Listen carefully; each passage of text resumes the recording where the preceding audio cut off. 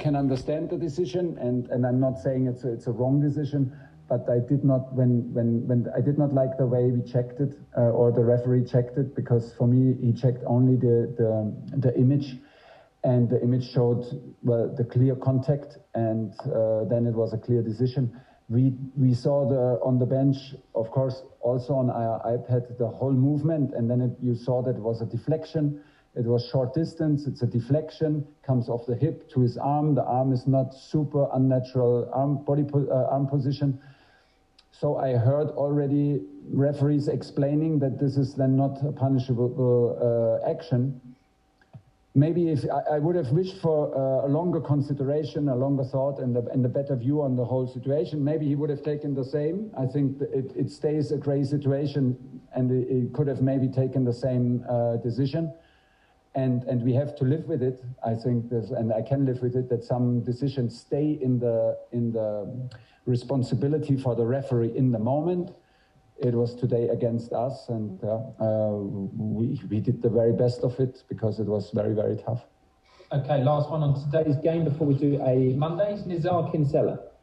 Hi Thomas. Andreas Christensen was given the man of the match. Probably could have been given to anyone really, but just how important is he in your future plans? Because there's some noises that he's going to sign a new contract, and just about Pulisic as well. Is it with his COVID situation? Can you explain that? His COVID situation? Pulisic. Pulisic. Christian is released today, so this is pretty much the explanation. He's released from today and will go to national team. And okay, if he can provide the negative test, of course, but today is the day where this can happen. And then he will go to national team and hopefully play and get some minutes back in his legs. And Andreas is very, very strong for us since day one. He plays in the central position and finished the game in the right position, because we brought Thiago and decided to stay in a back five. Very strong. He is super talented. He loves Chelsea. He's a Chelsea boy from the academy. This has a huge impact. In the moment, I think he feels the trust. He knows what to do. He can absolutely help. He's a top defender, top guy. And I have the feeling he's growing every week in confidence and personality and in self-confidence, which is good. Yeah, is doing fantastic.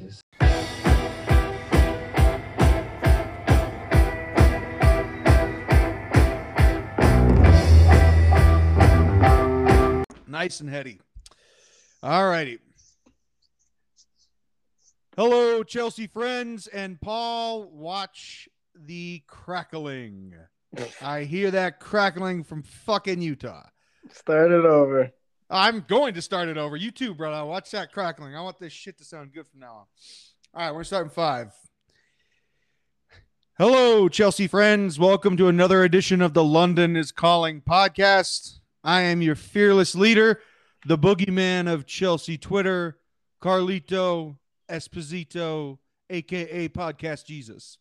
And before I introduce my lovely co-host as well as my esteemed guest, I want to talk about one thing, and that is new media and what it means for advertising and websites and the dissemination of information. So back in the day, when it was television, radio, and print, those are the 3 main mediums for content, for entertainment, for sports, for what have you. And with TV, there was 3 major TV stations. With news, same thing that came on to those TV stations. You had sports, you had news, you had information, but you really only got it from a couple different sources. Same thing with print. You either had your local paper or you had the state paper. And then with radio, you had a couple different radio stations, or you had the national radio station. But that is essentially where you got your information, your box scores, your news about international relations and affairs and wars and what have you. And with that, because there wasn't a lot of places to digest information, those places were allowed to charge a lot of money for advertisers to advertise on their mediums. Okay. if there's not a lot of choices for a content provider and you have a ton of people that want to be on your content and want to sponsor your shit, you could charge whatever you want. And, you know, back in the day, you'd have these astronomical TV ratings for top shows on places like CBS, ABC, where now if you take the top show on CBS, okay, which is probably the top show in the world on television, if you took those ratings and you brought them back in a time machine to 1985, that show would be canceled. So that's what I'm talking about when I say that the stratification of new media means that there are way too many media outlets and there's not enough advertisers. So in order for you to get people to go to your website or digest your content, subscribe to your streaming or what have you, you have to catch their attention and you have to keep their attention. How do you do that? With headlines that are deceiving, with content that is not entirely sussed out, and with things that are not vetted and oftentimes not true. Now, the old idiom, fake news, you hear it every day. But really, if you present an honest, boring headline, people will simply not endorse your content, and therefore your advertisers, if you have any, won't come back. And that is the reality of the situation with new media, whether it's Twitter, whether it's a website, a blog, a podcast, a streaming service, what have you. Those people have to capture the attention of people that no longer have attention spans. And when you go to their websites, when you inhale their content, more oftentimes the information that they're trying to sell you is bullshit. And that's unfortunate, but that is because there is now more content providers than there are advertisers. And in order for you to even have any sustenance, to be sustainable at all, you have to have sponsors, you have to have advertisers, and that means people have to come to your fucking website. So where are we going with this? Is this going to transfer news? This is about transfer news. All right. Okay, this is about people peddling misinformation online, saying that they know when they do not. People speaking about Arsenal just to get clicks. Because it's the easiest speaking about Arsenal just to get clicks. People speaking negatively about clubs because people would rather listen to negativity than positivity. It is simply inherent within our psyche that we like hearing people mad because it makes us happy. Okay, so all of this content, which is now diluted, which is now divorced of any real credibility, vetting, or multi-sourcing, it is simply because if they actually did real journalism, they wouldn't exist in 3 months. And that is the problem. So now, my advice to everybody is to be very careful about who you listen to and where you get your news from. Because more than ever, journalism is not just in danger, it's practically dead. Paul, how are you today? Carlito, we got a win and a draw since the last pod. Mm-hmm. Well underway. I agree. I think things are really looking up, and I'm very, very high on this team for obvious reasons, but other reasons that we'll get into that are maybe not so obvious.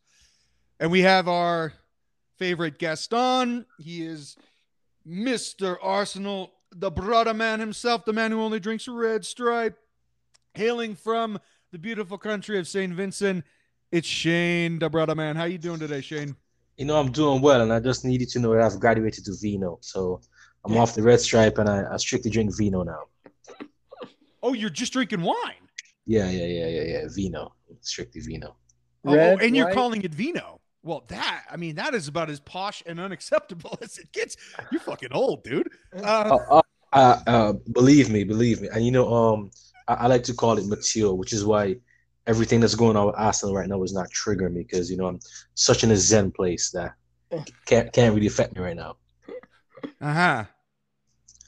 Yeah, you like those dudes in the movie Fight Club that go to all those self-help groups just to, you know, self-meditate and self-reflect, and then one thing will set them off and completely fuck their mental high.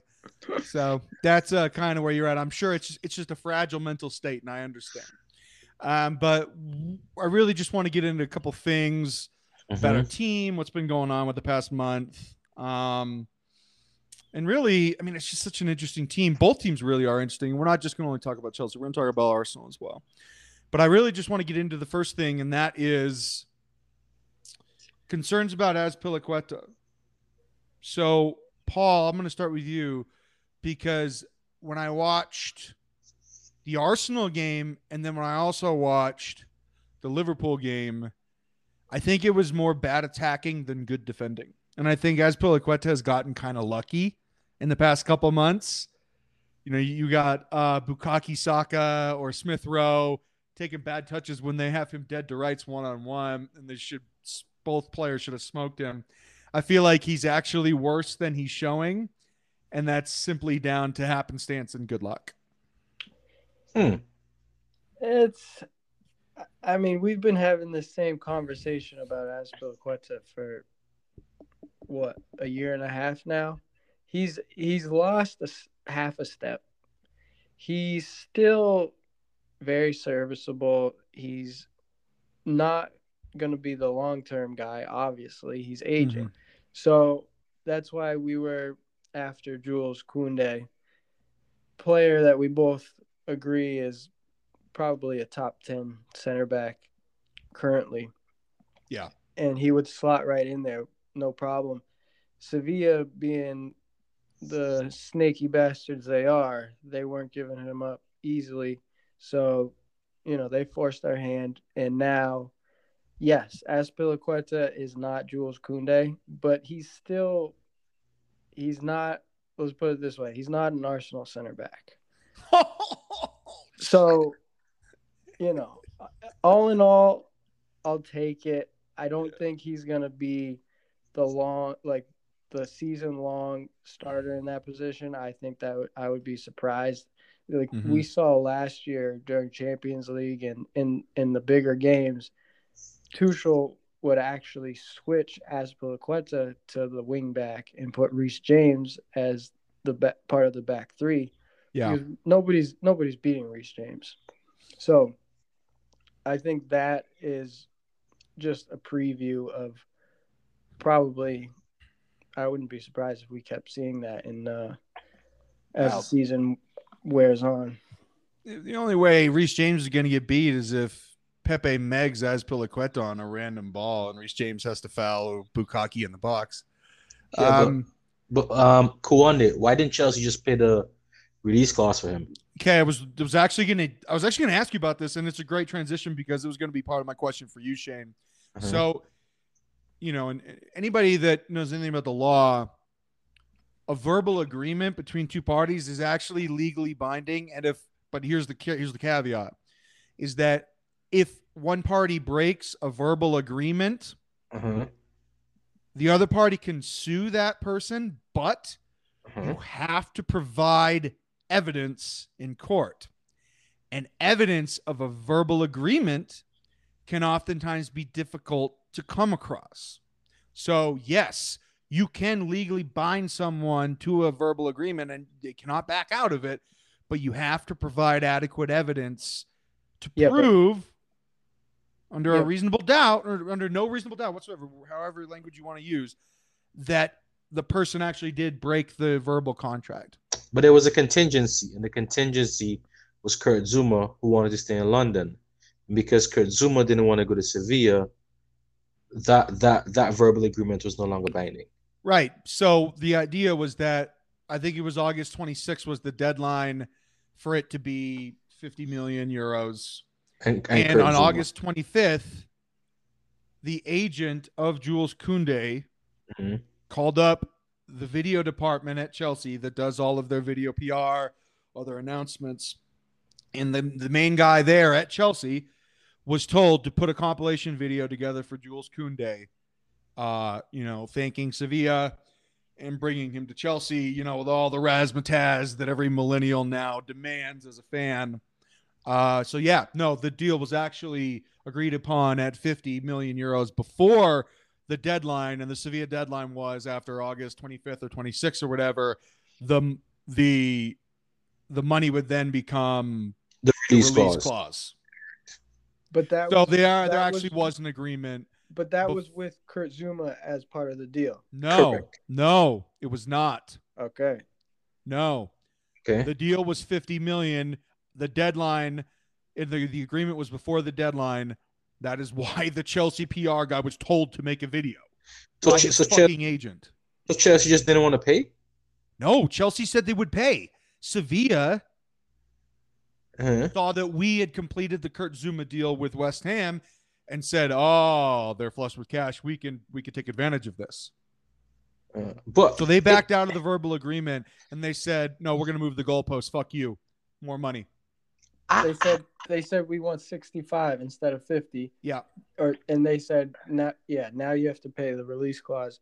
But again, if a club is pulling this and they know they can pull it, then they purposely made sure that a verbal agreement that they had wasn't going to be binding in court, I'm sure. Yeah, but I don't believe it. And here's why I don't believe it, right? Sevilla director, what's his name? Moki? Yeah. That guy is no clown. All right. They did that swap deal with Tottenham, where they sold Brian Gill to Tottenham for 25 million plus Eric Lamela coming the opposite way. All right. On a free. So basically, they sold a player for 25 and replaced him for free. All right. Then they spent about $39 million and got Rafa Mia, Gonzalo Montiel, Thomas Delaney, Ludwig Agostino, and Marco Dimitrovic, right? They still have Jules Conte or Kunde, whatever they call him. They have Suso, they have Rakitic, they have Fernando, they have Ocampos. So that's a really good squad they have there. And they still got, what's the guy that played for Sevilla? Navas. They got Jesus Navas. So I don't think Sevilla was ever going to sell Kunde this year.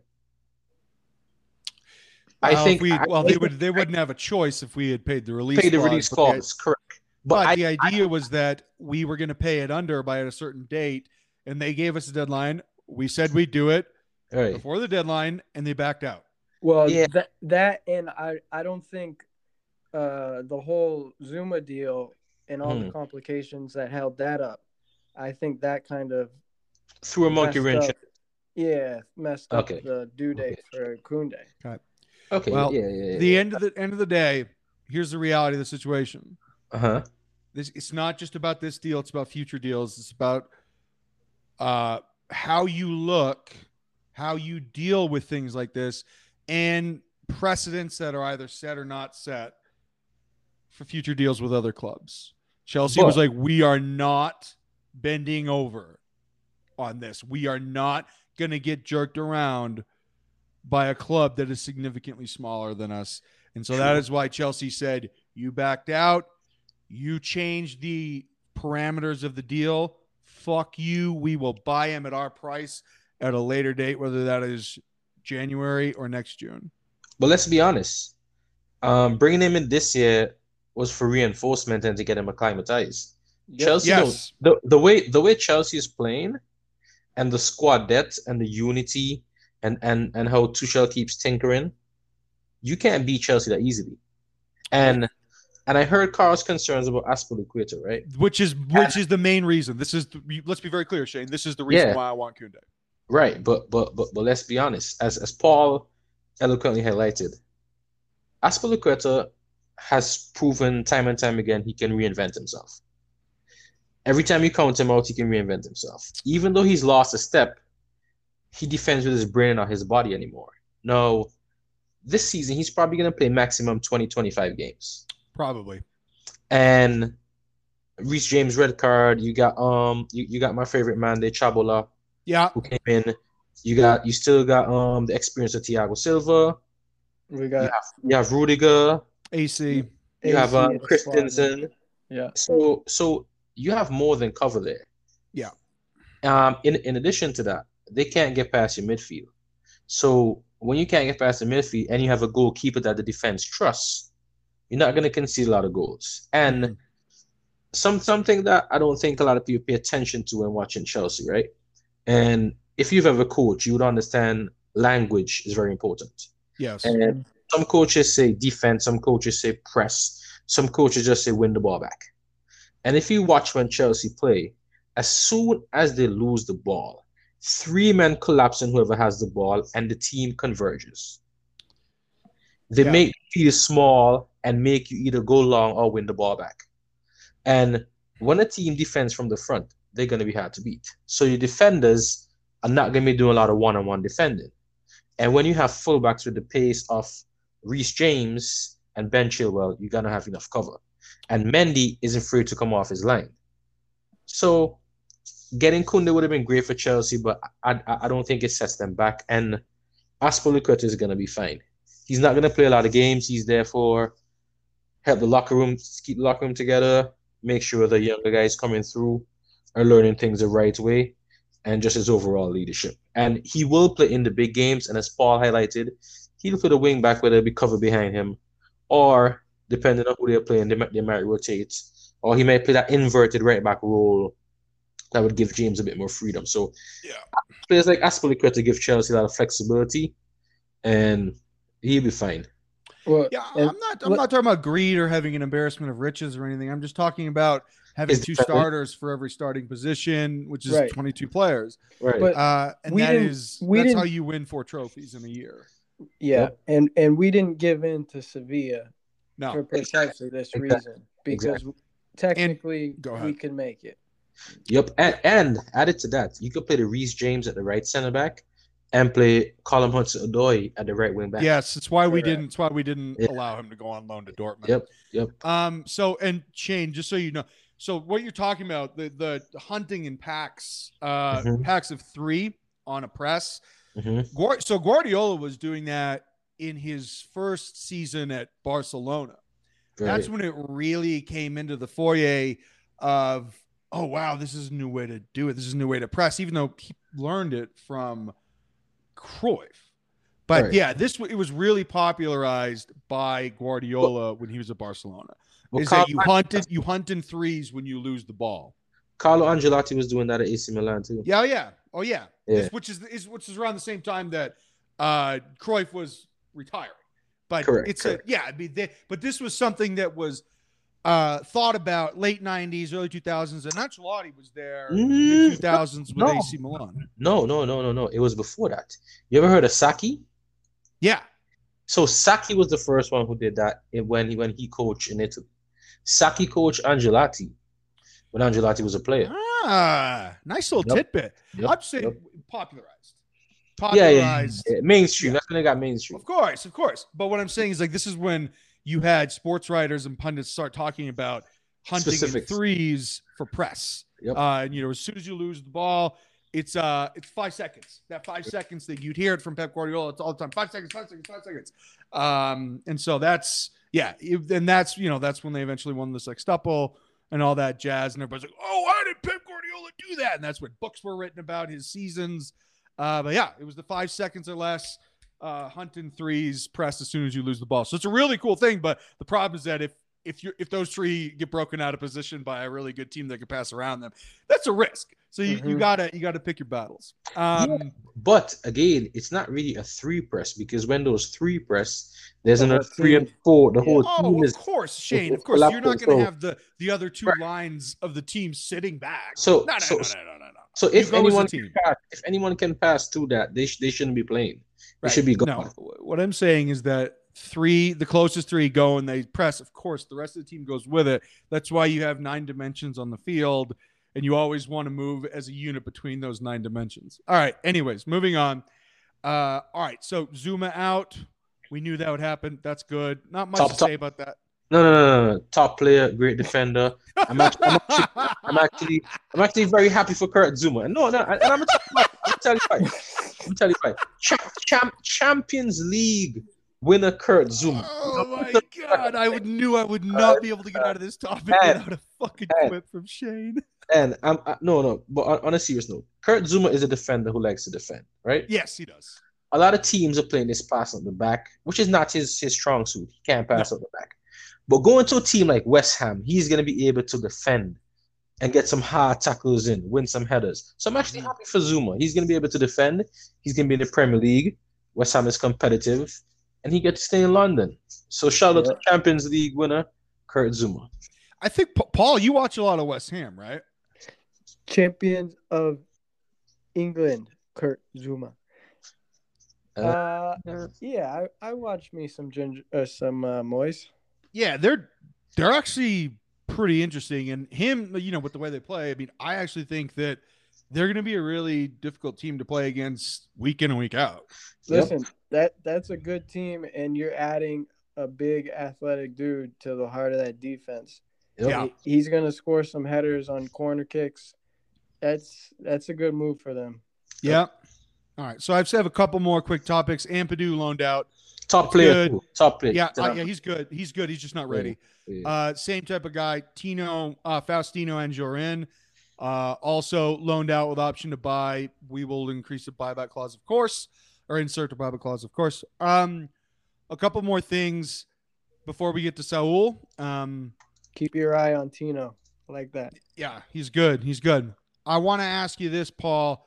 Chelsea's ability to dominate the net spend argument. Now, there was a graph that came out today that didn't include any of the money that we acquired from our loans. So it said that our net spend was 3 mil in the green, and that's actually incorrect. It's 32 million pounds profit. So they did not. That graph was misleading because it did not include the money that we got from loan fees. Okay. So you're saying total with the loan fees included were 32. We made 32 million. Profit. So yes, with the acquisition of I believe the third or fourth most expensive player ever, our most expensive player, the second most expensive player to come to England ever, as well as Saul loan and third string goalkeeper. Yeah, we made money. Yeah. But that's because Chelsea acquires young players. Exactly. It's crazy. I mean, they stockpile them like hoarders stockpile old newspapers. It's like the way we either build talent or we buy really young talent, we cultivate it, and then we either promote it occasionally to the first team, loan it out, continuously, or sell it. But we do it because we have so many goddamn players at this club, and we are really good at scouting which ones are going to get to the U18 team, which ones should we buy to be part of the U18 and then U23 team. And then after that, we're going to make money regardless. And those that were not good enough to make it to U18 and U23, they're not going to be at the fucking club. Right. So it's a very smart way to evaluate talent and then exploit it financially. The other important thing is when you're at Chelsea, you got to sign your contract before you go on loan. 100%. So 100%. So Chelsea's very good at preserving their players' value. Yeah, so Cheyne, that would either mean that we continue to recoup loan fees or we get somebody to buy it. Yeah, and the reason why Chelsea can sell expensive is because Chelsea win things. Yes. When you win things, you can demand. Yeah, it's success by association, even if the player was not directly involved in the trophying, he was still part of the practicing that came with the trophying. A part of the philosophy, part of the regiment. So exactly. Yeah, I mean, on every single one of our loan deals, the guys had to extend by a year or two, and then on every single sale, we inserted clauses that said we can either get first right of refusal or a buyback clause, or if you eventually sell a player that we don't want to buy back, we get a percentage of your profit. Correct. That's just all smart business, Paul. What do you think? Yeah, no, I mean, we see a club like Dortmund who have the young talent everybody wants, and they are continuously, selling and making money, and just it's the wheel keeps going round and round. But Chelsea's business model is unique, and I think, as far as I know, we're the only ones out there doing it. So I think we're really reinventing the business of football and youth football too. Yeah. Yeah. Yeah. Actually, Arsenal and Chelsea both have won a lot of youth trophies. And that's another important point, because when you win those youth trophies too, those players are called up for England U21, France U21. Yeah. So their profile is better. And part of getting transfers is your country has to be ranked at a certain level. So that adds a 2-3 million to the evaluation. Yeah. Yeah. I mean, it's just like just natural prestige that comes with winning the U18s or winning the FA Cup. Exactly. Or winning, the Youth World Cup. I remember I was sitting on couch of my best friend in high school, Angel Enriquez. He's from Bariloche, Argentina. And we were both about 17 years old. I think we were coming home from a high school game. And we watched the Club World Cup where Messi was in the final, right? And Argentina, and I think they ended up winning 2-1. Right. I think that it was either Lavezzi or Di Maria that scored the other goal. But, yeah, I mean, all of a sudden, everybody knew who Leo Messi was, and I had never heard of him before that day. And then after that day, there wasn't a day that went by that I didn't hear from him again, because he's, he is a continent of influence. So it's, so those types of things, once you win them, they travel with you. Correct. And then last one, and then we'll get into more general EPL things, and then we'll get into Arsenal. But Saul on loan for 5 million plus an option to buy 35 extra million euros, so a total aggregate spend by us of 40 over 2 years if we choose to do so, and I believe we will. So this guy was valued at 115, I believe, million euros 2 years ago, and we were linked with him, but we didn't want to buy him at that price. And then Manchester United, over the next 2 years, was flirting with Atletico Madrid to buy this guy at an inflated price, which at the time was really high, but he was really high as a talent. And then over the next 2 years, Simeone's team became increasingly more defensive, and Saul's level dropped, I'm sure, for a multitude of different reasons, including losing outside backs, injuries, and just a dip in form and confidence, where he was eventually moved out of position, and his starts as defensive mid or as an 8 became less and less. And yeah, his profile and his standing within the international community simply dropped.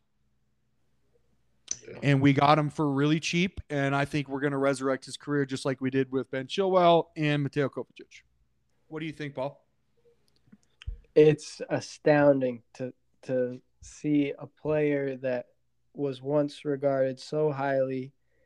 Any team in the world would have taken him, and now he's going out on a 5 mil loan.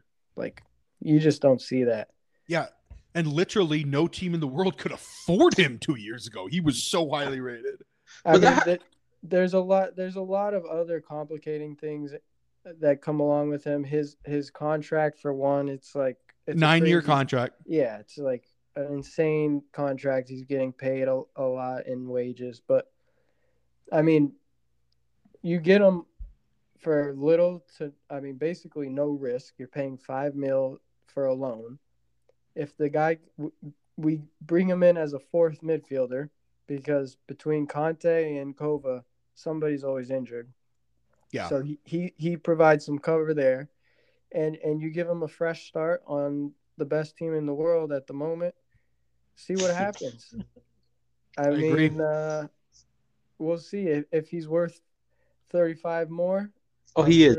He'll be here, but he He hasn't played much center mid, so we'll see. He is still young though. He's 26. Yeah, still 26. Yeah. He's actually the youngest of the 4 midfielders. I think Atletico just said, you know what? You've been a good servant. You did well for us when you're a class player. We'll let you go to Chelsea. Enjoy. Because this dip in form and all that stuff, like when you watch them play and the things he does on the ball, because there's no one for him to pass the ball to most times besides Joe Felix. Yeah. And he will make these amazing runs and put these diagonal balls and then win the ball back all within a space of like 2 minutes. Yeah. So, I mean, he's going to make Chelsea midfield a lot better. And he's going to give Tuchel the flexibility to play that diamond formation. Yeah. That's a good point. I hadn't thought of that. Yeah, because he could play that base with with Jorginho and put Kante and Saul either side, and they're gonna run all day. So it gives Chelsea a level of flexibility that's gonna be scary for Premier League teams because they could do a lot with their midfield combination. Yeah, he had been in Atletico senior team since I think 2011, and before that he was with the B team. Yeah, exactly. But it's interesting. There was Spain's been through so many coaches, but one coach had said that he could play both Atletico style and Barcelona style. Yep, and it's true. I know that that's kind of a primitive thing, but everybody knows what I'm talking about when I say that. One is behind the ball and the other is tiki-taka, and he could do both. He's 6 feet tall. He's very athletic. He's left-footed. He's extremely aggressive. He's not like a Conte ball winner, but he is a ball winner. Right. But then he can also play the beautiful side of the game. He's got really long range. He can hit a ball. He's very smart. He's tactically aware. He's astute. So he's really just a well-rounded player that has fallen on a little bit of shortened confidence, man. And that shit happens all the time. But if you have a world-class team, if you have a really world-class manager, and you're just surrounded by really good players, which we just have, I'm not tooting my own horn, this is just a reality situation. When you're around those players, your level is elevated. And when you're encouraged to play your game instead of someone else's game that's not yours, then you will naturally raise your level back to where it used to be and maybe even transcend what you thought was possible 3 years ago if, he plays well and we decide to buy him and keep him, which I guarantee you we're going to do. So this is all good. This is a really good business. And then Lukaku, I'll just say this. I was flat out wrong. and Cheyne, look, I didn't know that he improved that much. Yeah. I didn't know. And I don't want to talk about this very much because I said it in the last podcast. But I didn't realize how much he has improved under Antonio Conte. Lukaku has lost maybe 20 pounds, which he was always like fit. He was never a bad player though. No. He was never a bad player, and he was never fat or anything like that. But he is so lean now, but still very muscular, very strong, very fast. His touch is much better. His awareness is much better. His hold-up play is drastically better. And he is a very good link guy, and obviously he's hungry. He wants to score goals. And this is his dream move. He wants to be our Drogba, and I'm fine with it because he's really, really, really, really good. Holy shit. Worth every penny. Carl, you said Saul is not as good as Kante. No one can win the ball as N'Golo Kante. No. It's Kante, but whenever you say ball win, everybody's like N'Golo Kante. It's like, well, that's not a fair comparison. I mean, you could say Claude Makélélé too. Also a really good player. All right. Go ahead, Paul. Just the fact you have to go back to Makélélé, that tells you. No, but the thing about Lukaku, we have a lot of thanks to our frenemy Antonio Conte for turning him into the hold-up player he is. But I think go ahead. But here's the thing, right? I think Conte should be given the credit for putting the arm around him and telling him realize your full potential, because he's shown flashes in the past. He did score double figures goal for Manchester United and Everton. And he's always been good coming in from the right. Yeah. But I think in Italy, maybe because the pace in Italy was slower, it gave him a chance to actually refine his technique. Mm-hmm. Because when I look at his hold-up play, right, he's receiving the ball as he always did, but he's using his angles a lot better, which he did against Arsenal. And the commentators keep talking about Lukaku, and he's so strong. He wasn't using strength against Arsenal. He was receiving the ball, touching with his right foot, and playing it with his left and move. So by the time the defender tries to get settled, they can't win the ball. Yeah. So it's interesting how the commentators didn't highlight like what he was doing tactically that made him successful. They kept talking about big and strong. It wasn't so much of him big and strong. It was like Kovacic and Jorginho will play him the ball to his right foot, and he will lay it off with his left, and then he can cut. Yeah, but it was almost a 180 turn though, and while he's turning the other guy behind him with correct. No. But see, this is technical stuff. Right. He didn't have the feet to pull this off before Conte, and he said this straight up. He said, Antonio Conte every day would line me up with Ranocchia, who's a big dude. He's taller than Lukaku, and he would ping the ball into Lukaku's feet and make him hold off Ranocchia, and they did that day after day after day, and now he's what he is now. It's the difference between being a coach and being a manager. At this level, you don't anticipate that the head manager is going to stay after practice and coach a player. That's not the expectation of a top manager. But Conte took the time, and it's actually more rare than you think. Okay. At that level. The manager's not. Dude, Sir Alex Ferguson attended like 30% of the training sessions.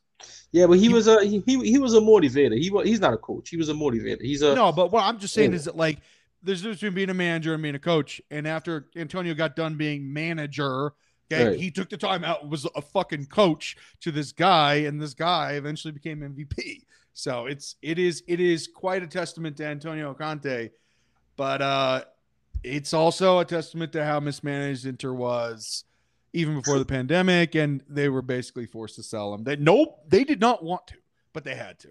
But they sold him, and they sold Hakim as well. Hakimi, well, yeah. I mean, you can get another Hakimi. I mean, they sold it for $75 million. An outside back? Come on. Yeah, but you're just coming off of a winning season, you know? It's true, but that's an inflated price. Yeah. All right, so last one. If it wasn't going to be Lukaku, they were going to sell Martinez, right? Lautaro. Yeah, that's enough what they for were as much money. expecting to do. All right, so the big Premier League point before we get to Arsenal, and this is something I'm sure everybody on this podcast really appreciates. The refs are letting stuff go. And on top of that, the penalty kicks are much less frequent. Soft free kicks, soft PKs, soft everything. Hasn't been eradicated, but it's considerably less. And I think I can point to one player and one team as to why this rule has changed. Bruno Fernandes and Manchester United. And but that's not true. Let me just finish. And then on top of the increased aggression within the field of play, also VAR, they're not going to call somebody off if his left nut is off sides, but his whole body is on. It's just they're going to give more leeway and more margin for error on onsides versus offsides instead of being such a tight ass about someone's hair follicle being slightly offsides because he's got long hair. I mean, it's just ridiculous. What do you think, Cheyne? Well, Manchester United would always get calls. I was actually very disappointed this weekend watching the Manchester Wolves game. The goal. The foul. Yeah. And if you're gonna give Reece James a red card and you're gonna give Granit Xhaka a red card, that should be a red card. Yeah. Yep. Cheyne, Xhaka did not actually touch him. Exactly, and he won the ball. So the difference is Paul Pogba literally almost broke the lower part of his ankle. Correct. And if you're gonna give Reece James a red because he was on the line and that's the rule of the law, then Pogba should get a red. Yes. Because that's a dangerous tackle. Yep. And he was not in control. And Ruben as a whole, what do you think of the new implementation? It's great. It was needed, and it's gonna take some of the fluky nonsense diving calls of the game. Mm-hmm. But the problem that England has with their officials is they suffer from main man syndrome. Mike Dean and the other ball had one.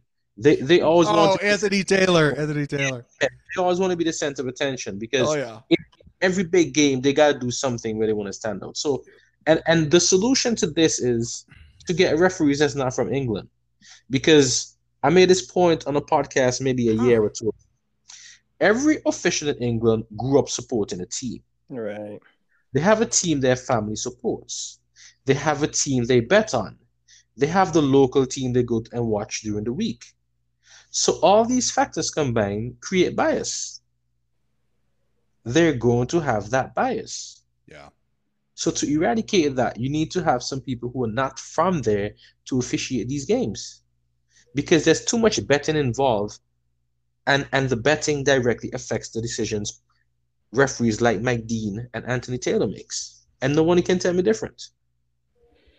Paul? Well, the product has much improved because of more of the no calls. Definitely. Paul, listen to this, because I actually brought this game to St. Mike's. And for everybody that's listening, that's the alma mater of all three of us. I brought a game called Winning 11-7 my freshman year. And we would all play it. Andrew, Pat Larkin, everybody. And on the oh my God, on the cover of the fucking video game is Italian referee Pierluigi Collina. Top referee. It Top. is not a footballer. It is a ref. Well, he was So good. these guys, they are about themselves. Yep. Oh. They think they're bigger than the game. They want to be a part of the game. If Mark Clattenburg had a game where he wasn't mentioned at least 20 times by the announcer, then he would have thought he had a bad game. Yeah. It's just ridiculous logic. But yeah, I just wanted to share that. Yeah. Pierluigi Collina is on the cover of a football video game. He's not a player. Okay. All right. So, Cheyne, Bruddah man, the light of your life, Arsenal Football Club, owned by the irrepressible Kroenke family. My first question to you is this.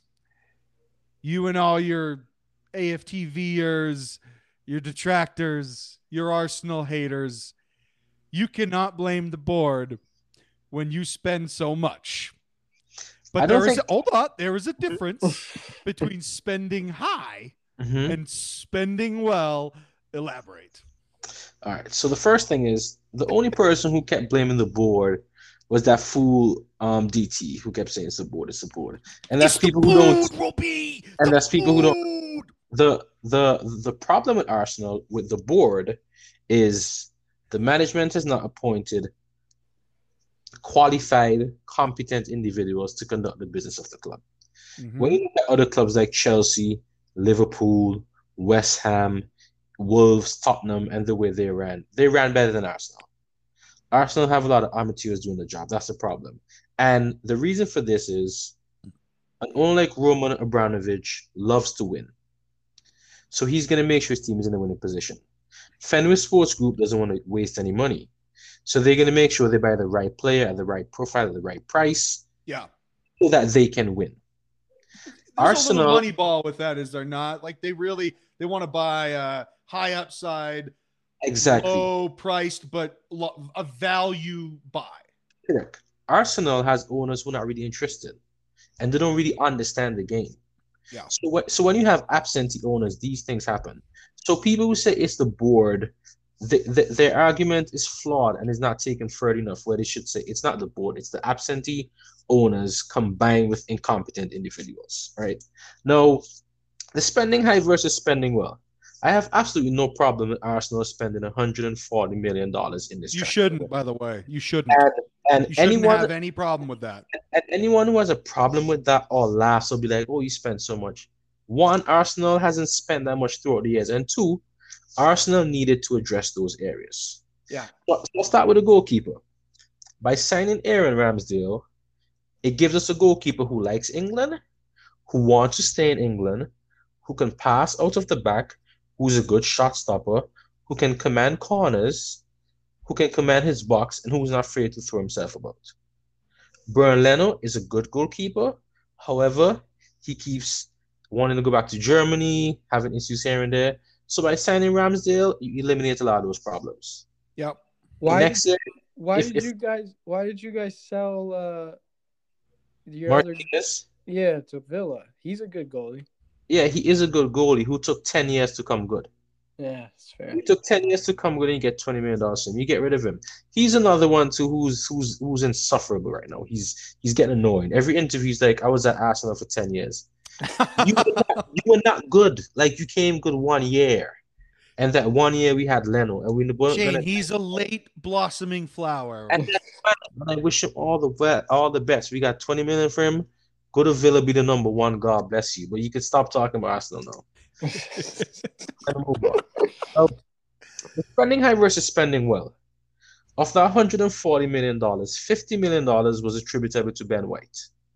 Again, I have no problem paying $50 million for Ben White. I would have paid $50 million for Ben White. We need Ben White. He had 4 years left on his contract. He's a homegrown player. He comes against the English quota. He's the right profile. Great signing. Yes. After that, Arsenal signed the left back Tavares from Benfica for $15 million. It could rise to about $17, $18 million. He's strong, fast, very raw, and he can score goals. He's also an excellent crosser. And he's young. Again, it's going to take him 4 or 5 years to reach his levels. But at that point, you can either sell him or you can sell him to recoup, which is going to be probably double what we pay for him. And he gives us coverage for Cheyne, who's always injured. Now, the best signing of the window is Luca. Luca is Belgian, came through Anderlecht. Is he number 28? No. I think he's Tavares is 20. And is this your center mid? It's us. Yeah. Your center mid? He's black, right? Yeah. He's fucking great. Yeah. I think he is a fantastic. I didn't know his full name and I didn't know his number. 23. That's it. Yep, Cheyne, that's the one. Yeah, he is really good. He's really good. And if you do the eye test, he's always on his toes. Mm-hmm. He receives the ball with his body open, heads up football. He's going to be good in the future. And again, I like him now. Bruddah, I'm not a fan of Bruddah, but I understand why he was bought. He's neat on the ball. He can pick a pass. He got upside. And he's the only player Arsenal could get in that position for that price. If we wanted James Maddison, it would have been $70 million. And I don't think and I don't think James Maddison is worth $70 million. No. So signing Odegaard for me was a better signing than Maddison, especially when you got Emil Smith Rowe. No question. Brodegaard's got the profile. Correct. Madrid, that looks good for the rest of the team. You can't. Paul, talk to me about Smith Rowe, Paul, because I know that you and I have spoken about him before, and before Cheyne speaks on him, I have to say I really like the player. Yeah, and I think in 2 years he'll be better than James Maddison anyway. And Leicester always throws on $20 million just for kicks anyway. Yep. He was never ever worth that. They tried to pawn him on us last year, and we said no. You're never going to be as good as Mason Mount, and you're older. But yeah, I think Smith Rowe is going to be better than Maddison in 2 years anyway. So it was a totally no-brainer decision to extend him, make him your guy, and all that jazz. What do you think, Paul? No, I mean, just watching him play, he takes the game by the scruff of the neck and he drives the ball forward. Not every player can do that, and it's important to have, especially for a young team like Arsenal. It seems like they're giving Arteta the support and allowing him to flip the roster and try to build something there. Now, Smith Rowe's number 10. He's right in the middle of all of it. You're building around him. So at least that's something, that's something good to build on right there. Yeah, and signing Odegaard helps Smith Rowe. Yes. Because Smith Rowe is not a true 10, he's a floater. So signing Odegaard gives him the flexibility to move around the pitch. Because as Paul highlighted, that's what he's good at. Picking up the ball and running with it. And as soon as he understands to not drop so deep, because he needs to be picking the ball up right outside the 18-yard box. Mm-hmm. That's where he's dangerous. So as soon as the team gets better and we can play a higher line, he's going to be more dangerous. But Smith Rowe has tremendous upside. He's managed his injuries well. He's been in the gym. You can see he's in shape. He has good touches. Once he starts adding 6 to 7 goals each year, he'll be much, much better than James Maddison. Because Maddison hardly scores as well. Yeah. He's streaky. Yeah, he's also so injured all the time, man. Yep. I think he got a hip problem. Cheyne, that's such a red flag. Yeah. That injury, oh man, dude, that's Oladipo, Isaiah Thomas shit. Yep. He likes to party. Yeah. Could be that too. Yeah, it's an interesting way for him to party too. I'll just tell you. I'll just leave it at that. All right, so Are you thinking that more players are going to leave perhaps in January? Now, one in particular No, is no, Aubameyang. no. Aubameyang's not going anywhere. Listen, the whole Aubameyang thing makes me laugh, right? And Hold and on. Mhm. Is the criticism or speculation unfounded, or has he given outsiders looking in a reason to question his overall, I would say, emotional commitment to the club? No, I think when you're looking for narratives, Aubameyang is an easy target because let's face it, he's a flashy guy. He likes to go out. But if you look at the facts, Aubameyang has had a hard year personally. His mom was sick. He took a leave of absence. He caught malaria, and then he got COVID at the beginning of the season. And I remember when it was announced that Lacazette and Aubameyang is out, every media outlet was like, "Oh, there's a rift with Arteta and all this nonsense," right? No, I'm not an Arteta guy, but Arteta is not stupid. There is no way he's going to bench Aubameyang and Lacazette, well, leave them out to the side to play Balogun and Martinelli up front. There's no way he's going to do that because, as we saw in the first game against Brentford, the level of Aubameyang and Lacazette compared to Martinelli and Balogun is as big as North America to the Caribbean. Those guys are talents, but they cannot lead the line. So the Aubameyang speculation also is English media narrative, and again, Arsenal being an easy target. As Carl said earlier, a lot of these people just want clicks. The fact that Aubameyang is the highest paid player at the club, and everyone knows that, it's an easy target to pick. And the fact that he's cool with troops and other people in the new media, they don't like that. So they're going to pick at him every chance they get. Why would you leave Arsenal and go to Juventus? Juventus don't pay. They play a slow style of soccer. He's not going to fit in there. If Aubameyang leaves Arsenal, he's probably going to go back to Germany or he's going to go to France. I'll tell you why he would do it, though. Juventus? Yeah. Okay. I'm interested to hear this. Background noise, gentlemen, just a heads up. Trophies. When was the last trophy Juventus won? Last year. They won a cup last year. I mean, they won the league under Mauricio, sorry. Yeah, I mean, that wasn't last year. Inter won the league last year. Right. In the year 2020, yeah, that was last year. Oh yeah, I mean, yeah, but and I'm not talking about the Scudetto. You know what I mean? The Scudetto's at the FA Cup.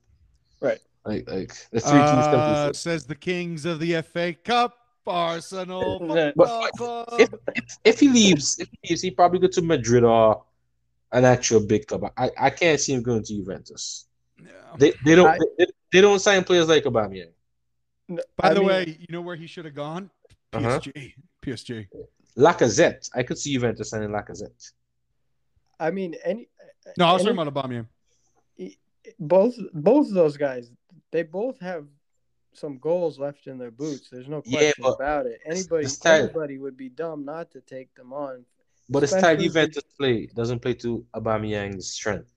No. I agree. They would take them.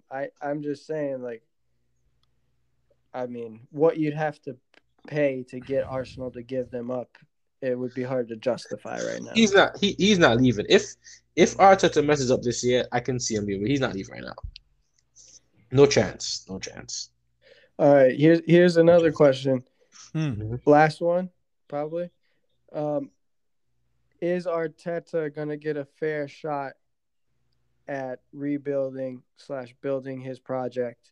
We're already hearing rumors. Big Sammy, Antonio Conte. So Arteta has won the lotto. He really has. Because I don't know about that. He has won the lotto. Any other coach would have been fired already. Arsenal, Chelsea, yeah. Arsenal came 8th last year, and in that 8th place position was some very disappointing results. Most importantly, Arsenal cannot create a chance for the life of God. I don't understand why. And here's the thing, right? I know Arteta's trying to impose his Pep Guardiola style and all that. But I think he's trying too hard. You got to coach with the players you have. Yes. And that's where he's feeling himself. So for example, Arsenal was at their best when they played Tierney at the left center back and Ainsley Maitland-Niles played at the left inverted wing back. That's when they were at their best. Or when Maitland-Niles played with Pepe. Because every time Pepe gets the ball, Pepe has to be 3 or 4 players.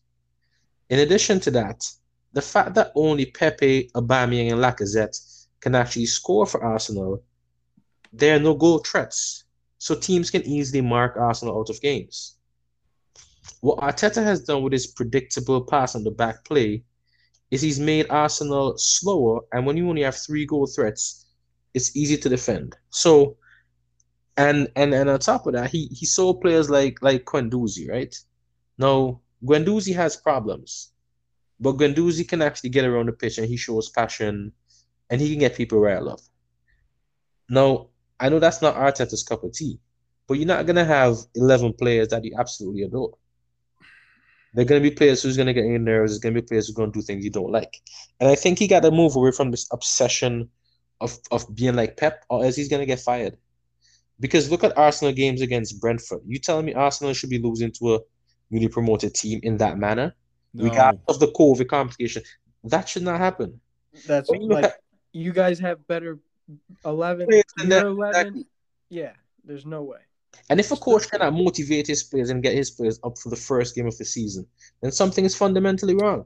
All right. So Cheyne, this is the problem. The way in particular that Pep plays out of the back, and you'll see his 2 center backs go to the edges of the ball of the 18, on the outside edges of the 18. The defensive center mid comes to the top of the D, and the outside backs push all the way up. Okay, that is a pattern. Okay, and it's you even see this at the youth level. This is being taught actually a lot at the youth level, where every goal kick, no matter what, even if you're marked, you're supposed to line up that way. With now the center back being able to come into the box, which is a new rule over the last, I think, 18 months or so. You now have a little bit of time to be able to figure out your pattern. If the defensive center mid is not on, you can hit the attacking mid, or you can play it out wide to one of your wing backs, or you bring it back to the goalkeeper. He resets, and there is a pattern with an A, B, C, or D option for each pass and each consecutive pass beyond that. Right. There is 4 options for what you're supposed to do after you make the first pass from the goalkeeper to whomever is open. Okay. The problem is that with that pattern, you also have to have players that can do it, especially under pressure. If you don't have that, then there is no use of speaking about tactics and patterns.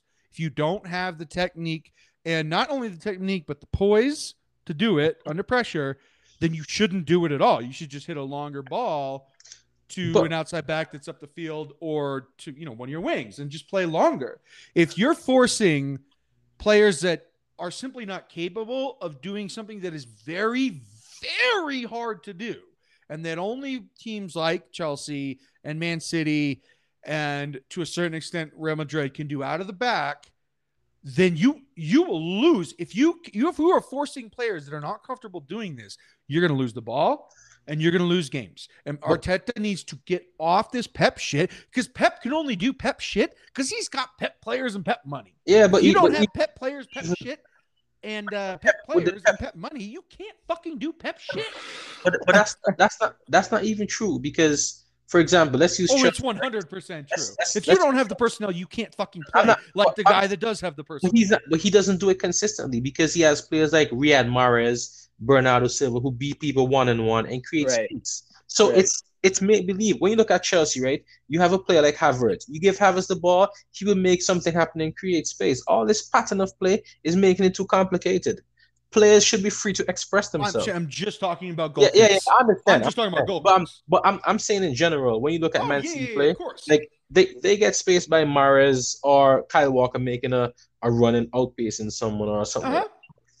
Yeah, but that's what the money's for, dude. That's what you pay players like that. I was simply let's be clear to everybody that's participating in this podcast and everybody that's listening. I was simply talking about the instance of goal kicks. Right. And here's the thing, too, right? When you play that style, you expose players like Xhaka. Yes. Because when you look at Xhaka in the Euros and Xhaka for Arsenal, it's two completely different players. He was pretty good in the Euros. Yep. Because he has the freedom to express himself. He's not being told occupy the left space. Let Tierney push up. Like it's like robotics. It's like if I'm watching like a what you call that thing where it's like a puppet show. You just put it like a puppet show. It's marionettes. Yeah. Marionettes. And this whole Pep thing and all that, that's fine. When Arsenal had Arsene Wenger, we had mediocre players. We had Sakolani, we had Philip Senderos, we had Johan de Giroud, and Arsenal didn't look that bad. You play the ball one touch, you give the ball to your best players, you let players express themselves, you get it wide and combined. Like football is not that complicated. Yeah, it shouldn't be. Yeah, and when you look at a coach like Tuchel, right, and the different formation he coaches, and he coaches to make his players better. Tuchel is not obsessed with passing it from the back. He mixes it up. That's why he got Lukaku. Exactly. We'll pass it out of the back if it's on. If it's not, who cares? No, exactly. But Arteta, I think Arteta has an ego problem. I think he only knows how to coach Pep's style because that's who he's. No. I think he has an ego problem because the whole the Maitland-Niles situation. Yeah. The Maitland-Niles, Pepe. Let Paul finish. What do you got, Paul? The morale at the club with all these guys, Willian, Maitland-Niles, like it can't be great. I mean, I don't care about Willian. Willian's a grown man, and I got to give Willian some credit when we finish. Yeah. I got to speak about Willian. I got to give him some credit. It was a grown man move. No. But if you look at Willian, right? Willian is a man of God. He's a man of faith. And Arteta lied to him. Arteta sold Willian a dream, and when he got to Arsenal, it was something completely different. That's why Willian tore his contract up. Because Arteta tried to blame Willian when he begged Willian to come. You don't do that. Like, as a man, you should be able to say when you're wrong. And Arteta, in my opinion, I think he has an ego problem. Because if a seasoned professional like is gonna give up and just say, you know what, rip my contract up, I'll walk away. There's a lot more going on there. And his reaction with Pepe when Pepe got that red card, his reaction with Maitland-Niles. If you're not gonna play Maitland-Niles and Wolves wanted for 20 million last year, why didn't you sell him?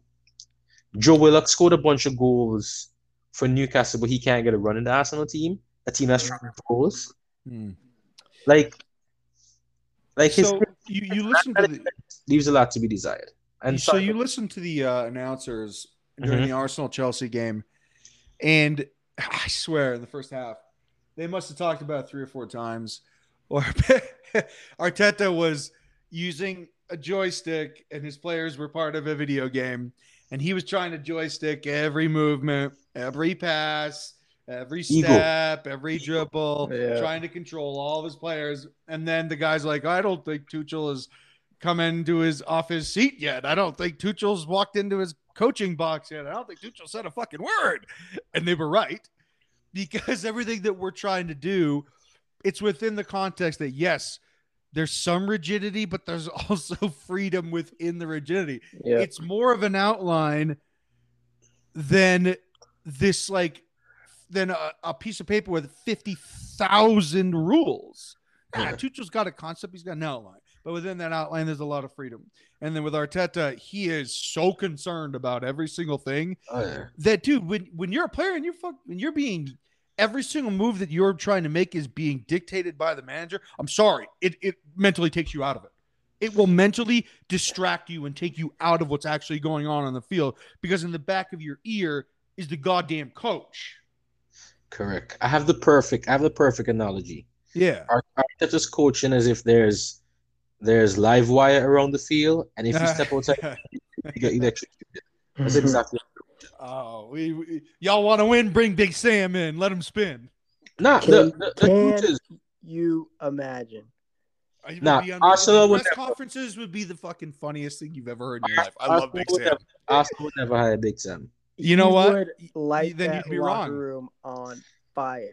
But people keep talking about like light locker room on fire, right? Like, let's be honest. No, you have Column Chambers and Rob Holding. Who? Column Chambers. Who? Pablo Murray. Yeah. So no, I will play Pablo Murray before I play Column Chambers and Rob Holding. I will play Pablo Murray because Pablo Murray is slow, but you know what you get with him. Yeah, you're gonna get consistent defending. With those two, you never know. Yeah. But the problem with Arteta and his coaching is that the basics are missing, the fundamentals are missing. He's so obsessed with this playing out the back that we're not jumping for headers. We're not man marking. There's no one on the line. There's no communication. It's all these patterns of play nonsense. And he played Bukayo Saka when he was not fit. Like, he clearly not match fit. Yeah, no, he did not look like himself. How do you feel about Antonio Conte? No, he's not gonna come to Arsenal. He just won't come. You guys won't spend the money. He won't. Arsenal won't spend the money. Arsenal bored and him are gonna be. He probably last 24 hours at match. Seriously. Yeah, no. He would say, I want a $12 million a year contract, and I want $150 million to spend on players between the ages of 29 and 35. The truth is with Arsenal is they have to stick with Arteta, and they have to stick with Arteta because they've committed to this plan. Yep. They've committed to this plan, so they have to stick with him. The other thing too is the Arsenal fan base is a joke. I spent like 2 hours yesterday arguing with someone who's telling me Robbie and Arsenal Fan TV is to be blamed for the negativity surrounding the club. No, you have a team that haven't won the Premier League for 17 years. 17 years. 17 years, right? And Arsenal Fan TV that was started 4 or 5 years ago is to be blamed. I think they started because they saw an opportunity to make a lot of money on negativity. No. Oh, yes, I truly believe that. I don't give a fuck. I do not give a fuck how many times Robbie goes on to talk sport and says otherwise when you know he has benefited from bringing people like Ty, Black Lives Matter. Ty's positive. Thank you to the NHS workers and to the teachers and to all of the fucking garbage men and fucking everybody in between. Thank you to my mum. Thank you to my dad.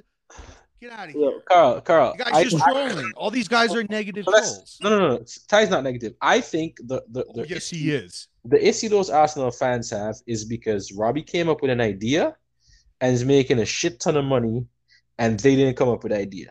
That's all it is. But YouTube is free and you can buy a camera and a mic. Yeah. So, you know what's not free? Oh, the Manscaped ads that play before every single video. Yeah. No, but let's be honest. Anyone who says Arsenal Fan TV is to be blamed are just pocket watching and looking at the amount of money. I kid, Cheyne. Obviously, this is the fish heads. The fish rots from the head down. Carl, Sky Sports, right, is the biggest troll in football. Gary Neville, who was a coach for less than 3 months, he's on Sky Sports today and says, I don't know what Arsenal transfer strategy is. I don't know. All over the place. Dude, how can you not know when all the players Arsenal signed under 23? Isn't that a clear strategy? It is. And you could argue that you don't think the players are of the right caliber. That's a different argument. But to go and say you don't know the strategy, you just trying to spread propaganda, make shit up just to get headlines. Like, everyone knows what the strategy is. Cheyne, when people say those things, it's during times of negativity. And what does that even mean? Oh, I don't know what the strategy is of Arsenal. Dude, that's a blanketed – hold on, let me finish. That is a blanketed, vague statement. That is an obtuse statement. He's not committing to anything in particular. He's just saying, I don't know what their strategy is. What do you guys think? Let's talk about it. Okay, he's not committing to any particular thing that he doesn't like about your club. He is making a generalized criticism without marrying himself to anything specific because he doesn't actually know the specifics. And that's why fan channels are taking over. Mm-hmm. Okay. Because Anyways, we gotta wrap it up. Yeah. But let me just finish my fan channel point. That's why fan channels are taking over, because fans will give you a much more insight than Gary Neville. They would actually explain to you, like we did tonight, what's Chelsea's strategy? How are they able to generate so much money from player sales? Mm-hmm. So the hate, the jealousy, and all that, and the constant gaslighting from Sky Sports and the others is because they're losing territory. Mm-hmm. Okay, so the last two things I'll say. Number one, to anybody that doesn't know what gaslighting is, and the fact that it's been appropriated by every single millennial this side of the fucking Mississippi, I will simply say that gaslighting is one person makes another person feel crazy and makes them feel responsible for something that's going on that's really not going on. That it's just essentially one person confusing another into thinking they're wrong. That's what gaslighting really is. On top of that, I will say this has been very interesting. Paul, do you have any final thoughts? Villa, then Zenit. Zenit. Hey, it's the Russians with their borscht. Oh, that's Champions League, big boy. Yeah, that's exactly right, baby. That is exactly right. St. Petersburg, here we come. I cannot relate to Champions League stuff. No, you can't. You can't even relate to Europa. What is it? Conference. Out of conference NIT play? I don't even know. My God, you guys are like the St. John's basketball team of the EPL. It's insane. You guys were really good 30 years ago. Chris Mullins, shout out your boy. So the last thing I will say is this, and this is the one thing that has characterized the last 20 years of Arsenal and has characterized the last 20 years of Chelsea. 15. And it's one thing, and it's 4 words. It's the board, Robbie. Have a good day, y'all. I'm Carlito, and this is London is Calling. Peace. Good stuff, Cheyne. You too, G.